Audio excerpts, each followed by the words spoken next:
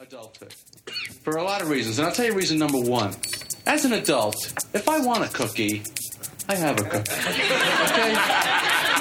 I have 3 cookies or 4 cookies or 11 cookies if I want.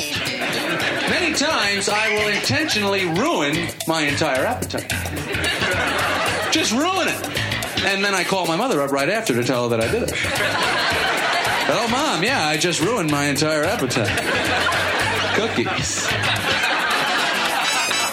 So what have you ruined? See, because as an adult, we understand, even if you ruin an appetite, there's another appetite coming right behind it. There's no danger in running out of appetites. I've got millions of them. I ruin them whenever I want. Morning, everyone. How many Seinfeld fans do we have here today? Yeah, all right. That's one of my favorite, Seinfeld. I don't know that video actually has anything to do with the message today, but I just thought it would be fun to laugh as we get into it. You might draw some inferences or some application regarding the message, but hey, I wanted to encourage you regarding this outreach on Wednesdays that we're doing. 5 o'clock, come to the church, and I think the team that's leading this will make it easy for you to be a part of it, and it'll really light your life up to go out and touch somebody else's life like this. So 5 o'clock on Wednesday. But we have been in this series called The Gospel of the Kingdom. And if you've been here for very many weeks, you know that the term gospel means good news. But it actually means more than that. Gospel means the announcement of good news or the proclamation of good news. And so it's not just good news, but it's good news getting out there. And I mean, truthfully, good news that's hidden isn't really good news. If nobody hears it, then it's not good news because it's not news. And so the good news is the gospel message being proclaimed, the proclamation of the gospel. And in its very simplest form, the definition of the gospel, when you break it down to its core components, is this. Jesus Christ, God's Son, lived a perfect life. He died on the cross for our sins. He was really dead, buried, and he rose from the dead on the 3rd day. And anyone who puts faith in him receives new life through faith in him. That is the gospel message. Anyone who puts faith in him receives the type of life that God created us to receive and created us to walk in and to live in. And so this gospel message is the power of God to change people's lives. It flows out of the heart of God's love for us and God's heart of love for mankind. Now, a few weeks ago, if you were here, Wilson used an illustration, and he said it's as if, and we say as if because we don't really know what happened, but theologians do write in massive theologies about the counsels of God. But let's picture it like this. God created mankind. God created us for a purpose, for relationship with him. We broke faith with God. We broke our relationship with God by disobeying him. And yet God loved us so much that God wanted to restore us to relationship with him. And so picture this council in heaven where God the Father just pours his heart out about his love for humanity and expresses his heart in his desire to bring humanity back. How are we going to get them back? And God the Son, who is there as part of this council, he rises up and he says, I'll go. I will go and I will become one of them. I'll become a human being and I will live a sinless life. And by that, I will break the power of sin and free them from sin so they can come back to us. And the Holy Spirit says, and I'll go with you. If you're going to become human, then I will go with you and I will empower you so that you can live as a perfect human being. I will empower you. And then when you have died and you've come back to the Father, then I, the Holy Spirit, will flood into the world, and I will empower them the same as I empowered you while you were there.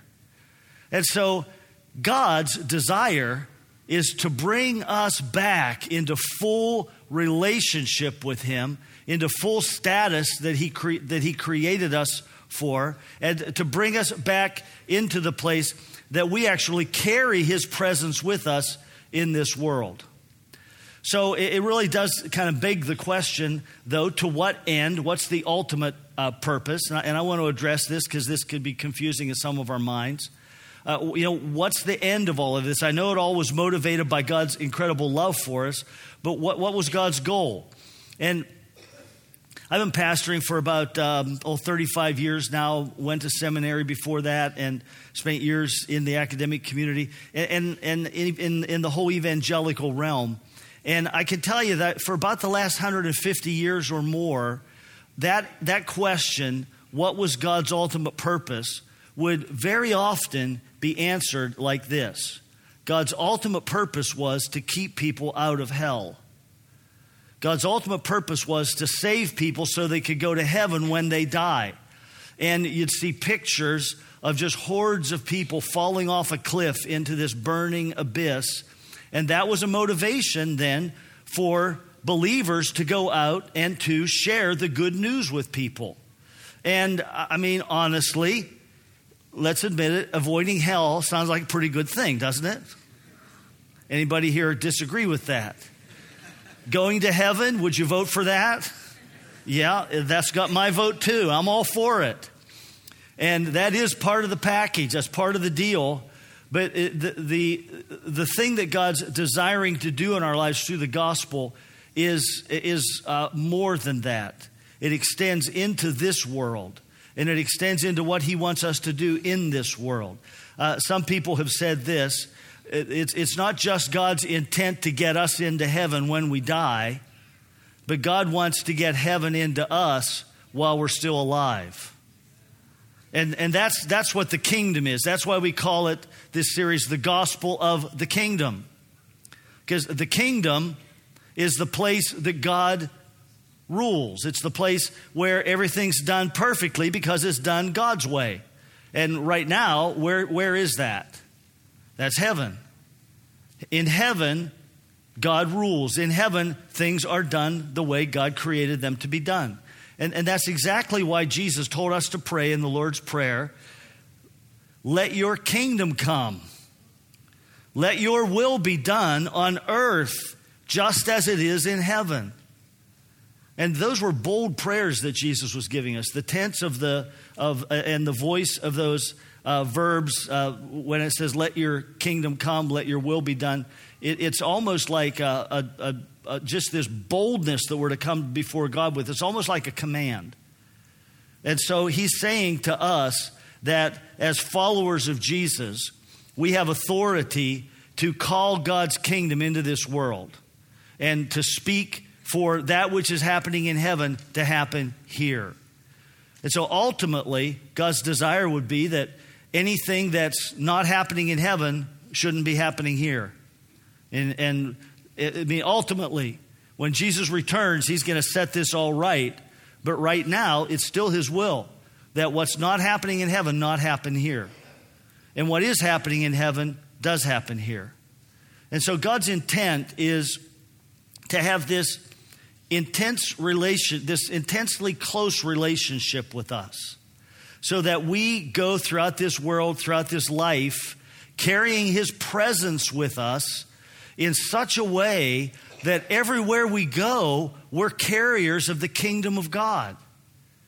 And your workplace, I mean, so often, just think about your workplace. So often we view ourselves as these diminutive, ineffective people that are just being beat up all the time, and emotionally and spiritually, and all the people in my workplace, none of them love God, and I go there and I just get so depressed, and it just tears me down spiritually to be there because none of them love God, and blah, blah, blah, and they gossip and they do this, and one of them's into witchcraft or whatever, and we feel like, you know, we have this small view of ourselves.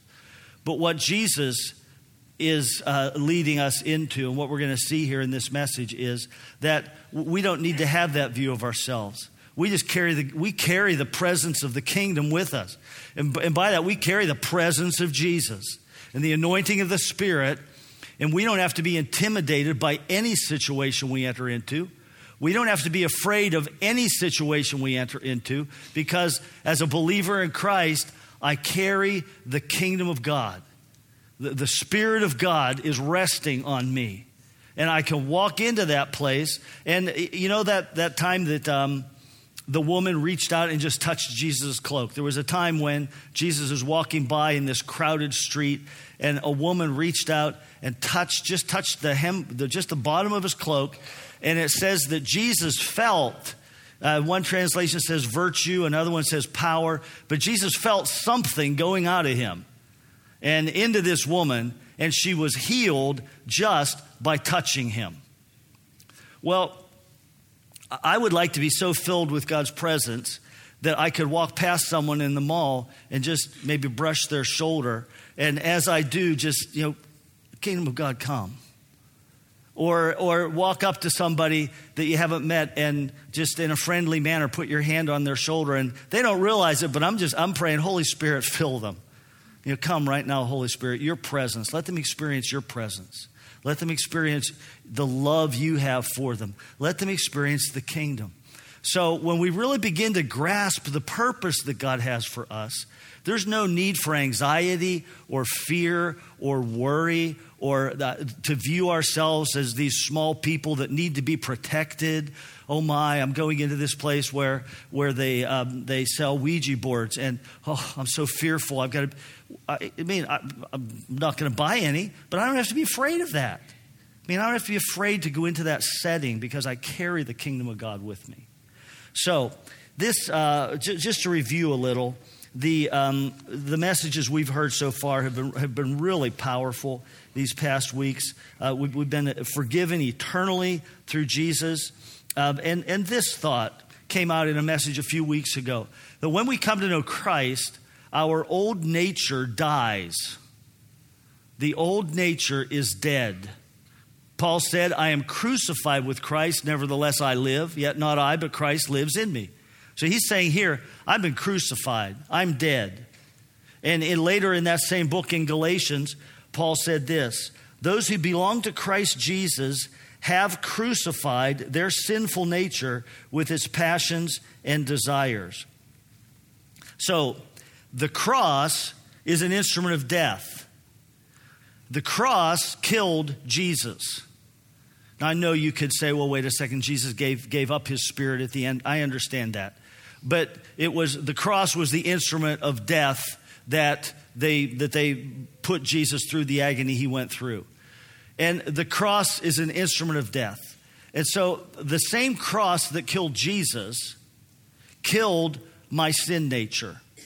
And in a mystery that I don't fully comprehend, when my life intersected the life of Christ, and what I mean by that is the moment that I saw who he was and I submitted my life to him, that moment where our lives intersected and I said, Jesus, I have been living a life of rebellion and sin, and forgive me for that. I want you in my life. Come into my life, Jesus, and change me. Make me new.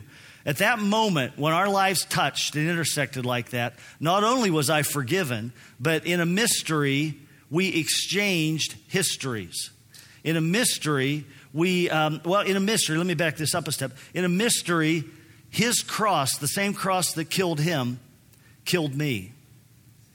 It killed my old nature. So that I can say I'm no longer a slave to sin. I am no longer a slave to sin. And that's what Paul said. What that means, does that mean I never sin? No, of course I sin. But what it means is when I sin now, when I sinned before I knew Jesus, I was acting just in complete accord with my basic nature.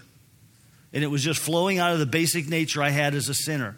Once I come to know Jesus and I receive this new heart, and that old nature is killed, that sin nature is killed, I still sin, but now I sin based upon my misunderstanding of who God is, my misbeliefs on who I am and how he's made me, and my failure to trust him, just like Adam and Eve. Adam and Eve did not have a sin nature, and yet they heard lies about God, and they believed those lies, and they acted on those lies, and they sinned. And so for you and for me to recognize that when I sin, that doesn't mean I'm this horrible slug of a person. It just means, I'm God's child. I'm God's child, and I need to renew my thinking. I need to change. I need to get my thinking more lined up with God's word, so that I think right, so that I'll make right decisions, and I can trust God with my life. But we saw also that guilt was eradicated. Romans 8:1 says, "There's therefore now no condemnation for those who are in Christ Jesus." You hear that? There is no condemnation for those who are in Christ Jesus. Let's say that together, okay? No condemnation, just those two words. No condemnation. Okay, again, no condemnation. Now I want you to say it as if your life depends on it, all right? Say this as if you are correcting your thinking, and if you're under some form of spiritual attack, you're taking authority over it. And we're saying there's no condemnation. So we're just going to say those two words, okay? Ready? No condemnation. All right, there's no condemnation for the one that's in Christ. And yet, how many of us who really know Jesus live with a constant sense of guilt, a constant sense of lingering guilt? I think sometimes that I was born with a guilty conscience. And I know in elementary school, if the teacher looked at me and there's something that had happened, I'd just as soon confess, even though I didn't do it, just because I already felt guilty. I did something wrong, I'm sure. So I'll say I did it. But we don't have to live with that. There's freedom from condemnation. In fact, in an amazing verse, one of the most amazing verses in the Bible, 2 Corinthians 5:21, and this was a message that Luke Hazelmeyer gave. Luke did the announcements this morning. This verse, 2 Corinthians 5:21, says, "God made him who knew no sin to be sin for us, so that in him we might become the righteousness of God." All right, he says he became sin. Now that takes it a step further than saying he died for sin. That takes it a step further than saying he stepped in my place and took my punishment. It says he actually became sin. I can't think of any stronger term to describe what happened at the cross that freed us from sin. Because what this is saying is, again, when my life intersected his, when my life intersected the life of Jesus, then we exchanged lives. It's kind of like those goofy shows, where the mother and the daughter, I know there's one where the mother and the daughter bump heads or something, and the daughter's personality goes into the mother's body, and the mother's personality goes into the daughter's body. Have you ever seen any of those? Oh, some of you know the name of it? Wow. I didn't. What's the name of it? Oh, Freaky Friday. Okay. So you've seen it. All right. Except what happened was I said, "Jesus, come into my heart and into my life." And at that moment, we exchanged lives. So that his history of righteousness became my history. And my history of sin became his history. Think about that. I get his righteousness. He gets my sin. But there was a statement that Luke made in his message that really kind of played with my mind a little. I agree with it. But it was a statement that stretched my thinking, and I want to toss it out to you, and that is this. When we say this, when we say there was an exchange of lives and Jesus took my sin, that's like saying Jesus did it. Jesus did it. It's not just saying, "Well, Jesus, I don't have the money to pay this fine," and Jesus says, "Well, okay, I like you. I'll pay the fine for you. Judge, he doesn't have enough money. I'll pay his fine for him." Now that's true, but when you take it to this other level, we understand Jesus actually took the sin on himself. He became that. He became sin. And that means I look at things in my past and I can say, wait a second, I have a history of righteousness through Jesus. Jesus did that, not me. Jesus did it. And he died on the cross for it. And he totally crushed it and defeated it so that I could be set free from it. And that's a crucial thing for us to understand. Last week, we saw Dave King gave a message on what it means to be adopted into God's family. And a great message where Dave shared some personal stuff from his past life and the significance of having a place of belonging and how adoption gives us that. But Romans 8:15 and 16 says this. It says, the Spirit you received does not make you slaves so that you live in fear again. Rather, the Spirit you received brought about your adoption to sonship. And by him, by the Spirit, we cry, Abba, Father. That's a term of endearment. It's a term of closeness, of heartfelt love and desire and closeness. And then he goes on to say, the Spirit himself testifies with our spirit that we are God's children. So we are God's children. The Holy Spirit testifies to that. We are adopted into God's family. You have a place. If you feel like an outcast, if you feel like you've never fit in, that's not true. If you know Jesus, you have a place. And you know, if you haven't come to know Jesus yet, if you're still figuring this whole Jesus thing out and Christianity out, you can come to know him right now. If you feel some stirring in your heart, even as I'm talking, you can just, right now in your seat, you can just say, you know, I believe this. Jesus, I believe you are. I believe what this guy's saying about you. And I need you in my life. Come into my life. And if you do that right now, in that moment of time, you will have intersected your life with the life of Christ. And his work on the cross will take care of your old sin nature. And his life will become your life. Life where you receive his righteousness and you become adopted into the family of God. A permanent member of God's family. And so these are really crucial truths that we have to grasp in order to really grow as believers. And one of the things we have to do really is to have our eyes, spiritual eyes. I mean, how many of you know that there is spiritual eyesight? You know, just like there's physical eyesight, there is spiritual eyesight. And the Bible refers to the eyes of the heart. So you can see things with your heart. And you can perceive and comprehend things with your heart. And we have to have our hearts tuned in to see and to perceive and to comprehend these spiritual truths. And that means our minds are being renewed with truth, and our hearts are being attached to that truth. And so here the Apostle Paul in Romans 1 said this. He said, I pray that the eyes of your heart may be enlightened in order that you may know the riches of his glorious inheritance for us who believe. So he prays first that the eyes of the heart may be enlightened. And actually the tense that is used there, it should be stated something like, based upon the fact that the eyes of your heart have been enlightened.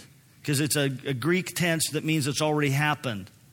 And so at the moment I came to know Jesus, my spiritual eyes and my heart were given sight and light poured into them.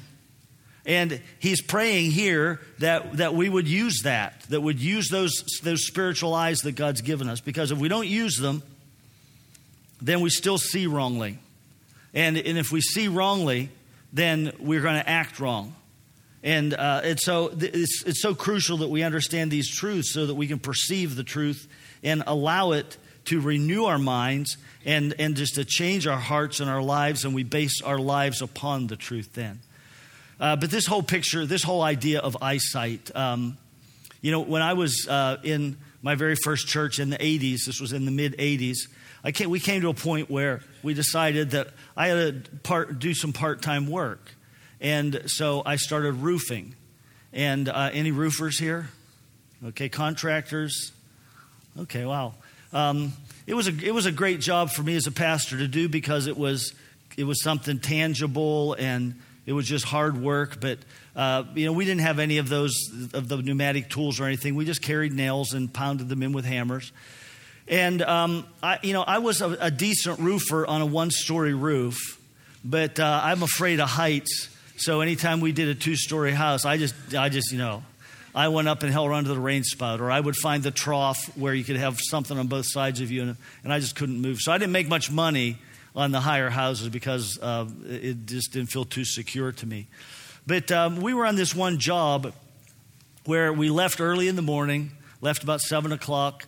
Three of us, we drove the truck, all the equipment. We drove it to another town about an hour away. And we wanted to get this job done in one day so we didn't have to go back there the next day. And so we worked like 10, 12 hours on this job all day long, got the job done. And we're driving home. It's dark out. It's about 9 o'clock at night. And we decided to stop at this fast food restaurant. And so we stopped at this fast food restaurant and went in, got our food, sat down at a table.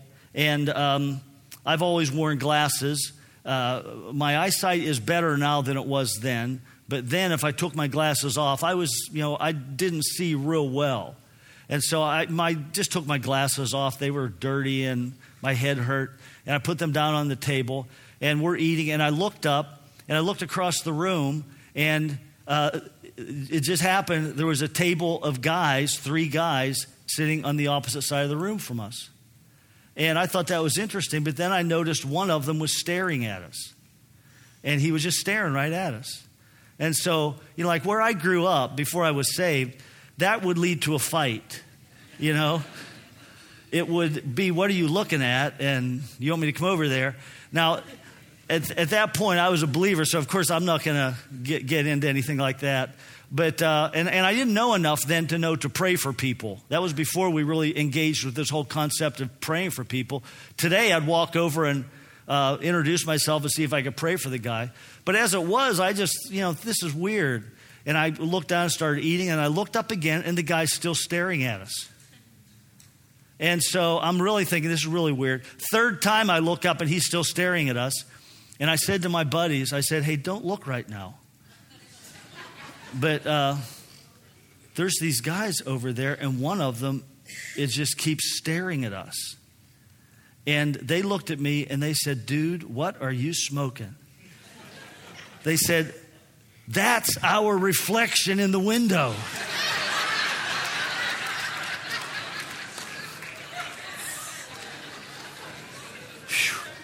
It was a perfect reflection. Yeah. I mean, without my glasses on, it looked real. And you know how like a big window, it's dark outside and it's lit inside? And that window just reflected us perfectly. So we avoided a fight that night. We made it home okay. Anyway. We've got to have our eyesight. We've got to have these spiritual eyes. We've got to pay attention to them. We've got to allow the Holy Spirit to nuance them and to enable them to function fully. We need to just ask God, give me greater eyesight. Anything that's clouding my eyesight, show me. Just get it out. I reject it. I reject it right now. Whatever it is, tell me, and I'll repent of it. I'll just say, no, I don't want that. Because we have to have our eyesight to see these truths so that we can understand, so that we can begin to live as the new creations that God's created us to be. Now, the verse that Dave read goes on and gives this fantastic promise, and that is in Romans 8:17. And in this passage, he goes on to say this.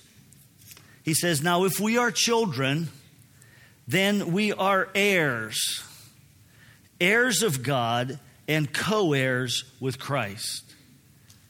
I just want to camp on that thought for a moment. Heirs of God and co-heirs with Christ. You know what an heir is? An heir is a person who has the legal right to someone else's property, possessions, title, position when they die. When that person dies, you get their stuff. Now, technically, you're an heir even if the other person doesn't have anything. But the way we typically use the word heir is when there is some substantial, something substantial that's being passed on. Like you're the heir to the, to the MacArthur fortune or to the Hilton fortune, the heiress to the Hilton fortune. You don't say, well, he is the heir to the pauper, who has nothing. Typically, we don't use it that way. But this word has this connotation in it of receiving something that someone else worked for. It's not something you've earned, something someone else worked for, but you get it. And you get to participate in it. Now, when it refers to joint heirs or co-heirs with Christ, let's take a look at that. Let's talk about what that means. Co-heirs with Christ. Okay, so let's say here's the will. One person gets $10,000 and the other gets $1,000. Are they co-heirs? Yes or no? What do you think? Most saying no or yes. Which way are you going to shake your heads? Up or down? Okay, some people are saying yes. Some people are saying no. No, they are not co-heirs. Now, in equal shares does not make you a co-heir. All right? All right, now let's say they both get $10,000 each. Now are they co-heirs? Right? Are they? You know I'm tricking you. So no, they are not co-heirs then either. That's not what the word means. What it means when it says they are co-heirs means they are joint heirs. That's what the Greek word means, joint heirs. So it doesn't mean, well, we both get a whole bunch of power from Jesus. He gave me all of this and he gave you all of that. No, what it means is he gave us something in joint ownership. It's like a father who passes away and says, I'm going to leave my house to my two children. And they will own it jointly in perpetuity. They will own it jointly.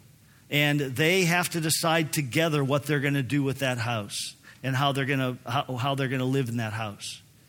So joint means that you receive with the other person. You receive everything with the other person in a joint ownership account. Does that make sense? Okay, let me illustrate it then. Luke and Will you guys come up here?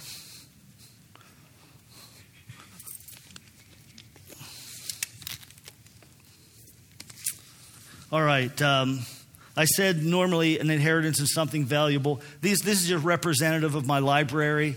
I love my books. I have a whole lot more than this. But guys, I'm gonna pass from the scene here someday, and you guys are young pastors, and so I want you to have this library as an inheritance. All right. So here you go. Here you go. Here you go, Luke. There you go, Luke. There you go, Luke. And there you go, Wilson. Okay, is that a joint inheritance? It's not, is it? It's not, no. Okay, it's not even an equal inheritance. All right, how about this? Luke, you get that one, and Wilson, you get that one, and you get that one, blue one.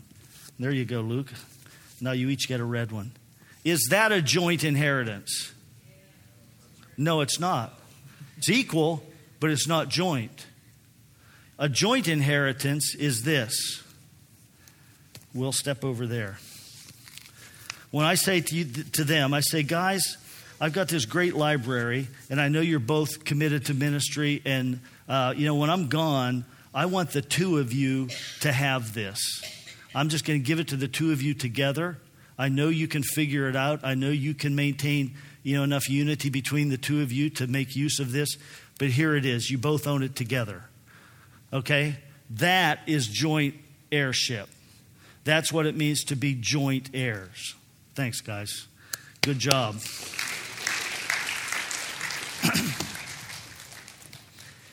That is what we have with Jesus.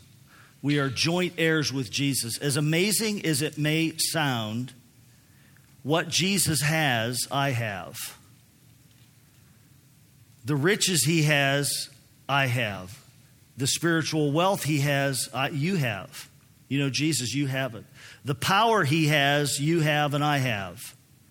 Because we are joint heirs with Jesus. Everything he has, I own with him in joint ownership. I mean, this is an amazing truth. And because I own it with him in joint ownership, then that means you and I own it also in joint ownership. We are related. We are connected. And the closer we both get to Jesus, the better job we're going to do of managing our end of this joint ownership. So it speaks to the whole issue and the value that the Bible has for unity among believers. Because if a brother and a sister own that house together and they have to decide what's going to happen to it, but they're not on speaking terms, not much good's going to happen. But the more we press into a sense of unity, and that doesn't mean perfect agreement, and this isn't intended to be a message on the church, but the more we understand unity with other believers and involvement with other believers' lives, the more of the inheritance seems to be just poured out on us, and we experience more and more of it. Now, I'm just going to show you one more thing, and then we're going to go into worship. But there's a verse, as we think of this joint heirs with Jesus, his riches, our riches, his life, our life, his power, our power, his joy, our joy. You know, in Hebrews it says Jesus was the most joyful person in the crowd. It says he was anointed with the spirit of joy above his brethren. So his joy is my joy. His peace is my peace. His confidence is his purpose is my purpose. His mission is my mission. I mean, it just goes on, and it's just some amazing stuff to think that we have this all in joint ownership with Jesus. I have to say this. You know, I read a lot about this idea that the future's bleak, and that the generation that's coming up right now is kind of hopeless because the generations before it have spent everything and not managed everything too well, and the world's kind of going down, and the economy's not what it used to be, and there aren't as many opportunities as there used to be. How many of you have heard that? Yeah, I've read that, and I've read that particularly for younger people coming up, that's very discouraging and very depressing. And what I want to say to you, especially to those of you who are younger, but I think to all of us, is this. We don't have to worry about all that. That stuff's irrelevant. If you've got the kingdom of God, you have Jesus in you, you're a carrier of the kingdom of God. You're a carrier of the presence of God. You go out and you influence the world. You're not a victim of the world. You're not a victim of what's happening out there. It doesn't make any difference. I mean, I'm all for the economy growing and all of that. Don't get me wrong. But we don't have to worry about it, because if I've got Jesus right here and I'm carrying his presence with me and I'm walking with him, then I don't have to worry about the future. He's with me right now. He's going to be with me today, this afternoon, tonight, tomorrow, a year, 10 years. And he is with me. I have his riches. I have his wealth. I have his presence and his purpose in life. And we don't have to fret about the future. Does that make sense? Amen. Yeah, I sure hope it does. I sure hope it does, because I think that's our peace and our comfort and our strength. And the rest of this has to do more with the Holy Spirit's presence and anointing. But in Acts 10:38, Peter's preaching, and he says, you know that God anointed Jesus of Nazareth with the Holy Spirit and with power. Then Jesus went about doing good and healing all who were oppressed by the devil, for God was with him. I mean, what a beautiful verse, and what a picture of our inheritance. Jesus anointed with the Holy Spirit and with power. Okay, Jesus has that, so I have it. It's a joint ownership. It's a joint inheritance. He goes about doing good, healing the sick, freeing people that are oppressed by the devil. He gets that, I get it. We're joint heirs. And this whole idea of the anointing of the Holy Spirit is such a key thing that Jesus promised his followers anointing of the Holy Spirit. He said, anyone that follows me, out of his belly is going to flow rivers of living water. Just think of that, life. Did I say this service or the previous service? That wouldn't it be cool to walk into some place and just bump up against somebody and the anointing of God that's on you just impacts their life? I said that earlier, didn't I? Okay. Remember that. That's a key thought. But I believe God wants us all to experience the Holy Spirit's presence. And I know some of us experience the Holy Spirit's presence more easily or less easily, or more deeply or less deeply. But I think he wants all of us to begin to experience his presence. And that's an important thing. That's called anointing. When we begin to experience the presence of the Holy Spirit, there's an anointing that comes onto our lives that is just part of this inheritance that we have with Jesus. So, hey, as the worship team comes up, they're going to come up and start to get ready. We're going to pray. And I'd like you all just to stand with me, would you? And you can pray a couple of things. You don't have to pray at all, for one thing. But if there's this desire in you to say, yeah, I really want to understand this inheritance more, and I really want to understand the anointing of the Holy Spirit more, then you can just say that. And I'll lead you into just a short prayer here. So let's just close our eyes. And with our eyes closed, if you want more experience with God, just hold your hands out in front of you like this, like you're expecting someone to hand you a gift. And just pray and say, Lord Jesus, give me a greater hunger to know you, your Father, and to experience the Holy Spirit. Give me a greater hunger for that. Just pray that.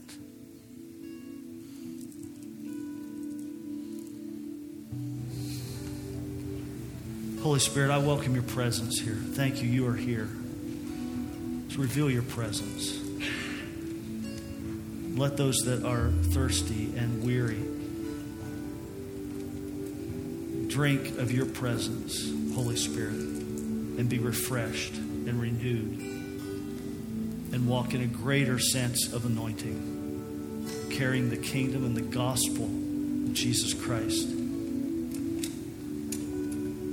We want to worship you. We want to worship you. Now turn our hearts to you and worship you. And as we do, Holy Spirit, rest on people all around this room. Holy Spirit, just come and just gently fall on people all around this room. Do what you want to do in Jesus' name. Amen. Hey, if you want to worship up front, I tell you, it's a cool experience. There's so much focus you get. You get focused. So just come on up front, okay? You don't have to be under 30 to do this, all right?